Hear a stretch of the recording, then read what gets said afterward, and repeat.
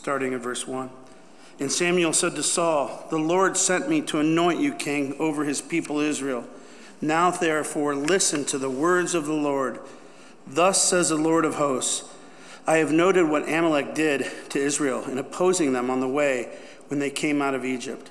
Now go and strike Amalek and devote to destruction all that they have. Do not spare them, but kill both man and woman, child and infant, ox and sheep, camel and donkey." So Saul summoned the people and numbered them in Telaim, 200,000 men on foot and 10,000 men of Judah. And Saul came to the city of Amalek and lay in waste in the valley. Then Saul said to the Kenites, Depart, go down from among the Amalekites, lest I destroy you with them. For you showed kindness to all the people of Israel when they came up out of Egypt. So the Kenites departed from among the Amalekites. And Saul defeated the Amalekites from Hivlah as far as Shur, which is east of Egypt. And he took Agag, the king of the Amalekites, alive, and voted to destruction all the people with the edge of the sword.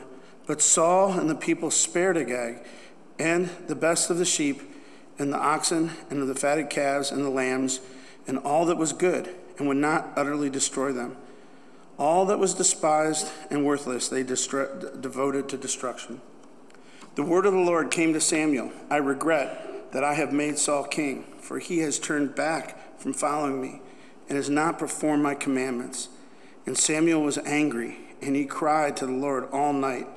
And Samuel rose early to meet Saul in the morning. And it was told Samuel, Saul came to Carmel, and behold, he set up a monument for himself, and turned and passed on it, went down to Gilgal. And Samuel came to Saul, and Saul said to him, Blessed be you to the Lord. I perform the commandment of the Lord. And Samuel said to him, What is this bleating of sheep in my ear, and the lowing of the oxen that I hear?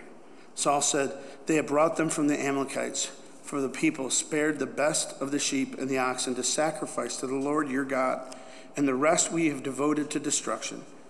Then Samuel said to Saul, Stop. I will tell you what the Lord said to me this night. And he said to him, Speak.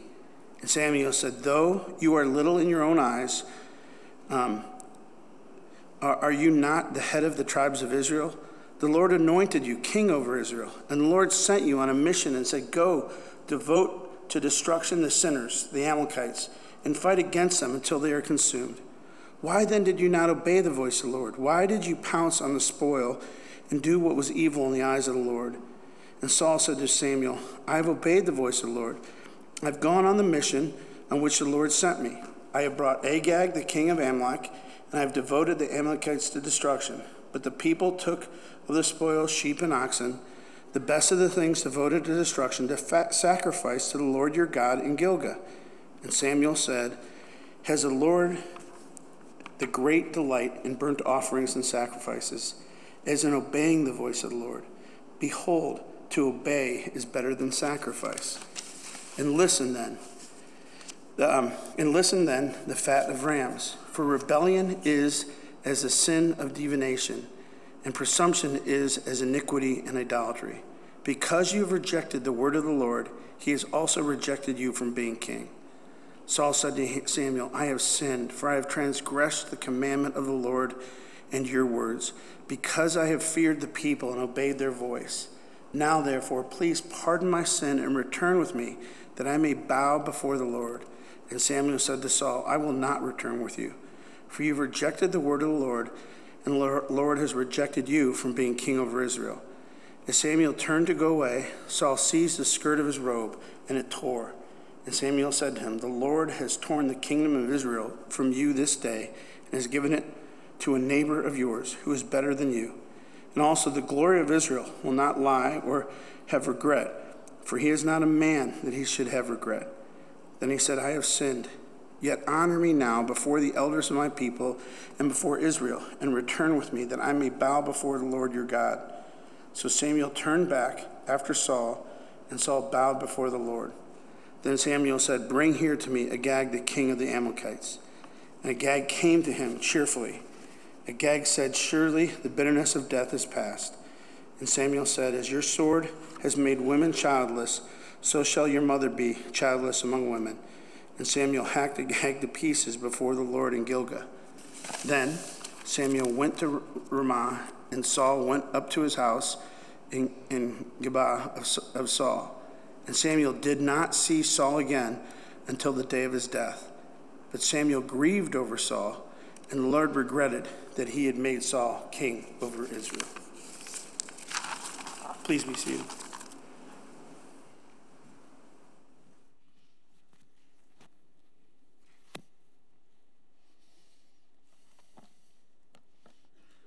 good morning again. Would you pray with me as we go to the Lord's word? Father, our plea before you this morning is very simple. We ask that you would meet with your people, that you would be present among us, and that you would impress your great love for us upon our hearts. Father, we ask that you would cut and heal, that you would dismantle and transform. Father, would you speak to us this morning through the words that are about to come out of my mouth? Father, would they not be laced with human wisdom, but empowered by your Spirit to bring glory to your name? It's in the name of Jesus we pray. Amen.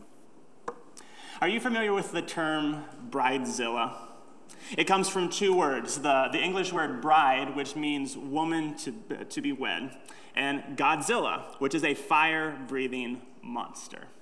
And it's used to describe women who become obsessed with having every desire and whim concerning their wedding carried out to a T. And if it's not, disastrous consequences. Take Elena Glate, for example. Back in 2007, the New York Times ran an article about how she was suing her florist because the hue of the hydrangeas in her centerpieces were just not quite right. And in her words, because of this egregious, distressing, and embarrassing offense, she was demanding $400,000. That's crazy, right? And yet, God is kind of giving off some bridezilla-type vibes in our text, isn't he? He has his heart set on the destruction of the Amalekites, and whenever Saul doesn't carry it out to the letter, he comes to Samuel crying, and Samuel has the unfortunate task of telling King Saul that he's no longer going to be king because he didn't do exactly what the Lord says. The point of this sobering passage is to teach us that God expects total obedience, and anything less is disobedience. And if you're not a Christian, or maybe you've always believed that Christianity was all about love, grace, and forgiveness, this probably doesn't sit well with you. You might be thinking, well, hang on a second. I have rights. I have a right to life and liberty and the pursuit of happiness. Who is God to come in and tell me what I can and can't do? Oh, who is he to demand my obedience and restrict my freedom? And if that's you, I just want to assure you that you're in good company this morning. Because everyone, even those of us who accepted Jesus as our Savior and King, push back against total obedience. We just do so in more subtle ways. Look how King Saul responds whenever the prophet Samuel shows up to confront him. Samuel comes to inform Saul that his selective obedience is really just disobedience. And notice how Saul pushes back. Starting in verse 13. Samuel came to Saul, and Saul said to him, "Blessed be you to the Lord. I have performed the commandments of the Lord." And Samuel said, "Well, what then is this bleating of the sheep in my ears and the lowing of the oxen that I hear?" And Saul said, well, they have brought them from the Amalekites, for the people spared the best of the sheep and of the oxen to sacrifice to the Lord your God, and the rest we have devoted to destruction. See, one of the ways that we push back against total obedience is kind of to do a magic trick. We make a big show of our obedience over here in the hopes that no one will notice the little cracks in our obedience. That's what Saul does. Look at my obedience. Don't notice the sheep over here. And that's kind of like what a little child does whenever you walk into the room and the first thing they do is shout loudly, "I wasn't trying to cut my sister's hair," but you see scissors sticking out from behind his back. And so you know that's not true. The evidence contradicts the claim. That's what happens here with Saul. He claims to have obeyed the Lord, to carry out the word he had heard. And yet Samuel looks at the evidence and says, well, hang on. If you heard the word of the Lord, why do I hear sheep and oxen? And so Saul has to pivot. He has to push back in a slightly different way. He deflects. He shifts responsibility for the disobedience onto someone else. Oh, it's not my fault, Samuel. They brought the sheep and oxen. The people wanted to do this, and I couldn't stop them. If you're upset, it should be with them. You know, I would love to be at church every Sunday morning, but sometimes it's just so difficult to get my kids out of bed. Otherwise, I'd be here. Or, I really would love to have a quiet time every single day, but I just have to leave so early to make it to work. I can't do it every day. We shift responsibility. But like a boomerang, that always comes back to hit us square in the face. If a little child throws a rock through the window and their parents ask them, "Hey, why'd you do that?" And they said, "Well, my friends thought it was a good idea." What's the classic response? Well, if your friends thought it was a good idea to jump off a cliff, would you do it? No. Eventually, you have to assume responsibility. And so Saul pushes back one last time. He tries to minimize his disobedience. Notice again, verse 15. The people, they brought the livestock from the Amalekites, for the people spared the best of the sheep and of the oxen to sacrifice to the Lord your God, and the rest we have devoted to destruction. Yeah, maybe I didn't completely obey, but hey, we're going to have a great worship service afterwards, and look at all these animals we can now sacrifice to the Lord. Surely he can't be upset with that. We minimize our disobedience. We try to find the good that may come out of it. And all these attempts to push back against total obedience is really just a testament to the fact that we know it's wrong.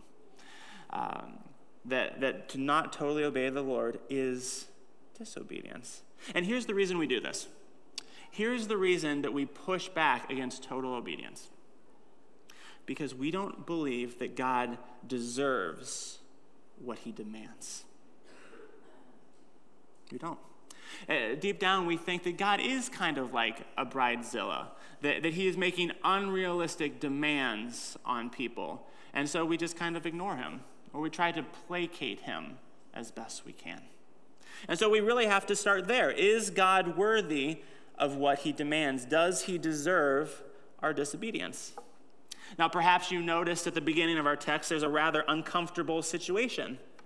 God orders the complete annihilation of the Amalekites.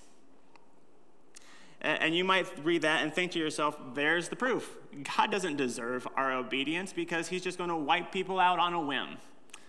But the text is actually presenting this as a case for obeying God because it testifies to his justice. So we mustn't make the mistake of thinking that the Amalekites are innocents here. They weren't just some people off keeping to themselves, and the Israelites just came in one day and massacred them. The Amalekites were a barbaric people group who were hell-bent on destroying Israel and the surrounding nations. That's their history, and it can be traced all the way back to Exodus 17. So this is right after the Israelites have gone through the Red Sea. They're making their way to Mount Sinai, and we're told that the Amalekites come in and they attack the Israelites unprovoked. Worse, they come up and attack the Israelites from behind, which is where all of the women and children would have been. And so the Israelites turn, they begin to battle against the Amalekites. And this was that famous story where if Moses keeps his hands above his head, they win, and should they fall, they begin to lose. And so they win. They push back the Amalekites, but the Amalekites keep coming back. They keep making partnerships with different nations in an attempt to blot out the Israelites. And this carries throughout the Exodus into the period of the Judges. And so God promises Israel as they are preparing to enter the promised land in Deuteronomy 25, that he will deal justly with the Amalekites. And Saul is to be the bringer of that justice. Now, you might not like the methods that God uses to bring about his justice, but we do need to note that the way that God goes about this war is very different than the way war is normally done.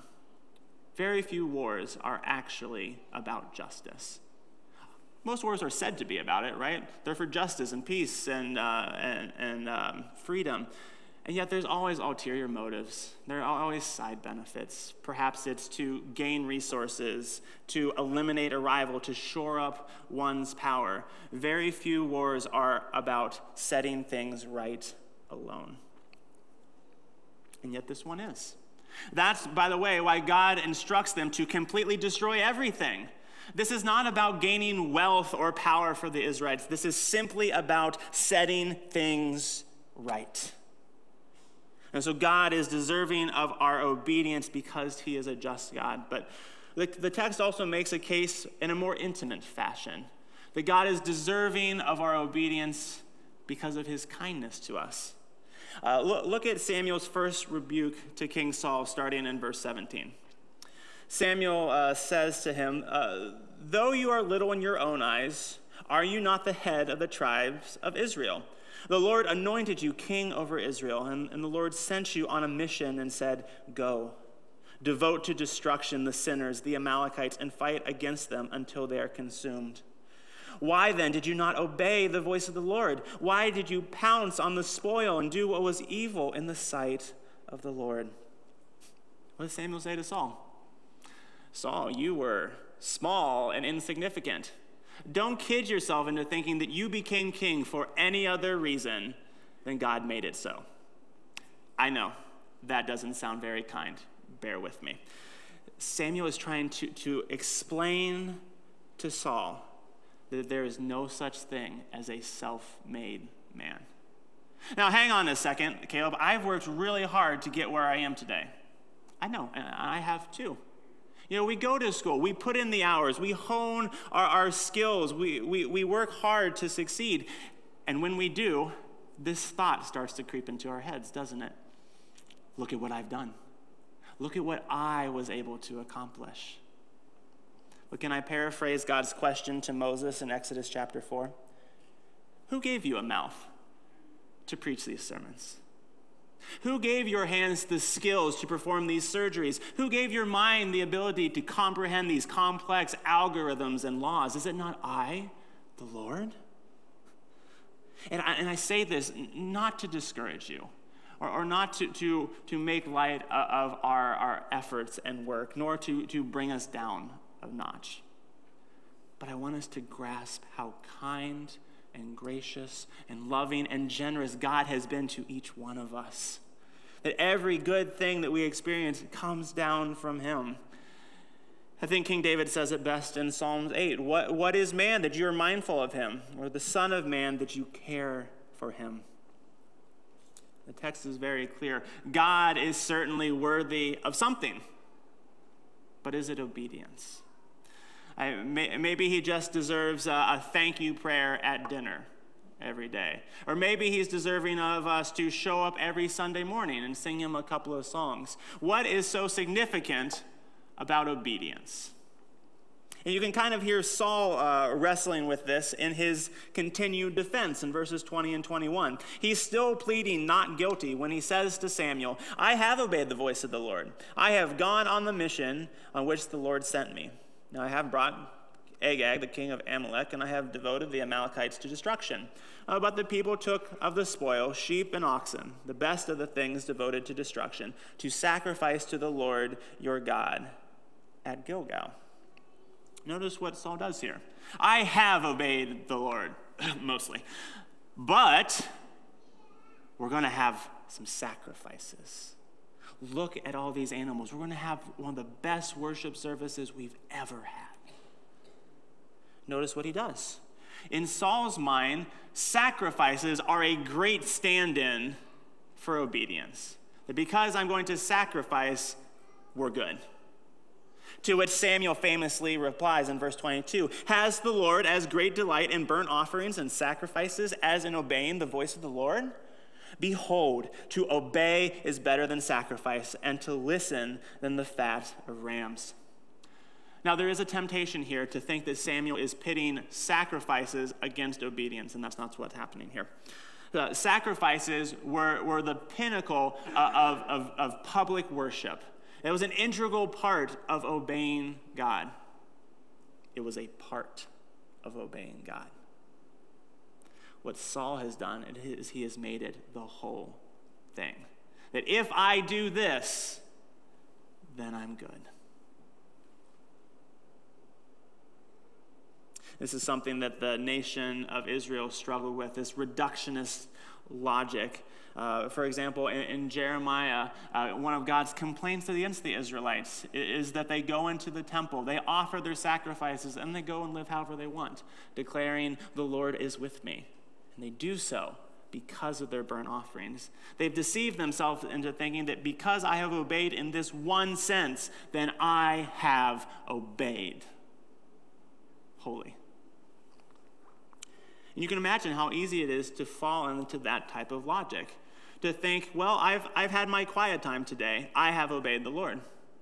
I pray with my family every evening. I have obeyed the Lord. I show up every Sunday and I serve in the back once a month. I am obeying the Lord. It's true. All of these things are good things. All of these things are a part of obeying the Lord, but they are not the whole of it. God is not interested in parts. He is interested in total obedience. But why is that? Why can't he just be satisfied with mostly obedient? Why is he hung up on this total thing? And Samuel explains that to us in verse 23. "For rebellion is as the sin of divination, and presumption is as iniquity and idolatry. Because you have rejected the word of the Lord, he has rejected you as king." Now, perhaps like me, you've heard this verse before and you've thought to yourself, well, this is hyperbole. Samuel is just trying to tell Saul that God really doesn't like disobedience. But that's not what he says, is it? He says that disobedience is equal to the chief sins of divination and idolatry. And here's why. Because all three of them depose God from his throne. Divination, the seeking of future advice from spiritual beings, idolatry, the worship of God's substitutes, and disobedience, all of them say to God, "You are optional." There are other things that are more essential to my significance, my security, and my success than you. And this is why God is so intent on obedience, because it signifies something else. There is something going on beneath the surface, and we have to take that deep dive to push down below our actions and see what is driving our obedience. This is what King Saul is forced to face in verses 24 and 25. He says to Samuel, "I have sinned, for I have transgressed the commandment of the Lord and your words, because I feared the people and obeyed their voice. Now, therefore, please pardon my sin and return with me that I may bow before the Lord." Did you catch what was determining his obedience or lack thereof? It was the fear of the people. Now, we need to define fear here. Saul is not saying that he was terrified that the people would kill him if he didn't bring some lambs home. See, fear in this sense means to delight in something, to find value and worth in it. Which, by the way, is why Scripture tells us that we need to fear the Lord, that we should find delight in who he is, that we should value, see what he has done for us as the greatest thing of value and worth. Put simply, what our heart most loves is the thing we are most obedient to. And in Saul's case, the thing that his heart most loves is the opinion of the people. He needs to have their approval because in the back of his mind, he knows the truth. He is small. He is insignificant. But rather than look to the God who made him king, who has given him success in this battle, he turns to the people. And he looks to them for his significance, security, and success. And because this is what he most loves, this is what he is most committed to obeying. Everything King Saul does in this text is out of service to his greatest affection. Why does he spare King Agag? It's so that he can be a king of kings and so that the people can praise him for it. Why does he spare the choicest livestock? Well, once again, so that he can be praised at what a great king that he had this victory and we're going to worship the Lord now. Why does he not go straight to Gilgal, the spiritual hub of his day, to praise the Lord for the victory? Because he's too busy setting up a monument to himself so that the people remember how much they like him and how great he is. I mean, even his confession in verse 30 is not about repenting of his disobedience, but trying to look good for the people. Saul doesn't totally obey because he doesn't totally love God. And this is why we don't totally obey either. Because we have determined that there is something more wonderful and essential to us than God. Perhaps like King Saul for you, that's popularity.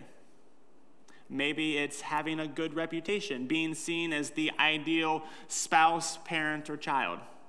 Perhaps it's financial security and success. Perhaps it's career advancement, academic excellence, political ideologies, physical attractiveness. We can keep going. But here's how you tell what you most love. Look at the times that you disobeyed the Lord. Why did you do it? It's because in that moment, you decided that something else was more essential to you than God. No, I'm not saying that we don't love God and that we aren't obedient to him at times. I'm saying that there is a hierarchy of loves in our heart. This is why we obey God sometimes, but not all the times. Sometimes God is our greatest love in the bracket. But should our number one seed be brought up against God, he loses every time. See, it is our affections that drive our obedience. Which means for us to be totally obedient to God, as our text commands us to be, we have to have hearts that are totally in love with God. Which means that we can't just try harder. The application of this text is not to go home and try and be more obedient. That would be like trying to get all of the air out of a glass. You can try to dump it out. You can try to suck it out. But the moment that air can return to that glass, it will. Likewise, we can try to restrict and conform our actions, but the moment our hearts can run back to their deficient affections, they will. But there is a rather simple solution to getting the air out of the glass. You pour water in it. You fill the glass with water. And the water expels all the air and keeps it from returning. See, the solution is to fill our hearts with a greater affection that will expel the current and deficient affections that are residing in our hearts. And the only thing that has that type of expulsive power is Jesus. Jesus, the only person who was ever totally obedient, who was never out of step with God's will, because his greatest delight and affection at all times was the Father. He's the only one who is truly significant, truly worthy of God's favor and kindness, and yet what does he do? Well, Romans 5, verses 6 through 8 tell us, "For while we were still weak, at the right time, Christ died for the ungodly. For one will scarcely die for a righteous person, though perhaps for a good person one would dare even to die. But God shows his love for us in that while we were still sinners, Christ died for us." God saw us in our sinful, small, insignificant state And he sends Jesus to die for our disobedience as a demonstration of love. See, Jesus suffered the greatest amount of shame and rejection on the cross so that you and I could experience the Father's approval. Jesus endured unimaginable pain and anguish so that we might be safe and secure. Jesus was brought low and made poor so that we might be exalted and made rich. Don't you see? Every affection demands obedience, but only Jesus is worthy of it. Every other affection demands sacrifices from you. Jesus is the only one who sacrificed for you.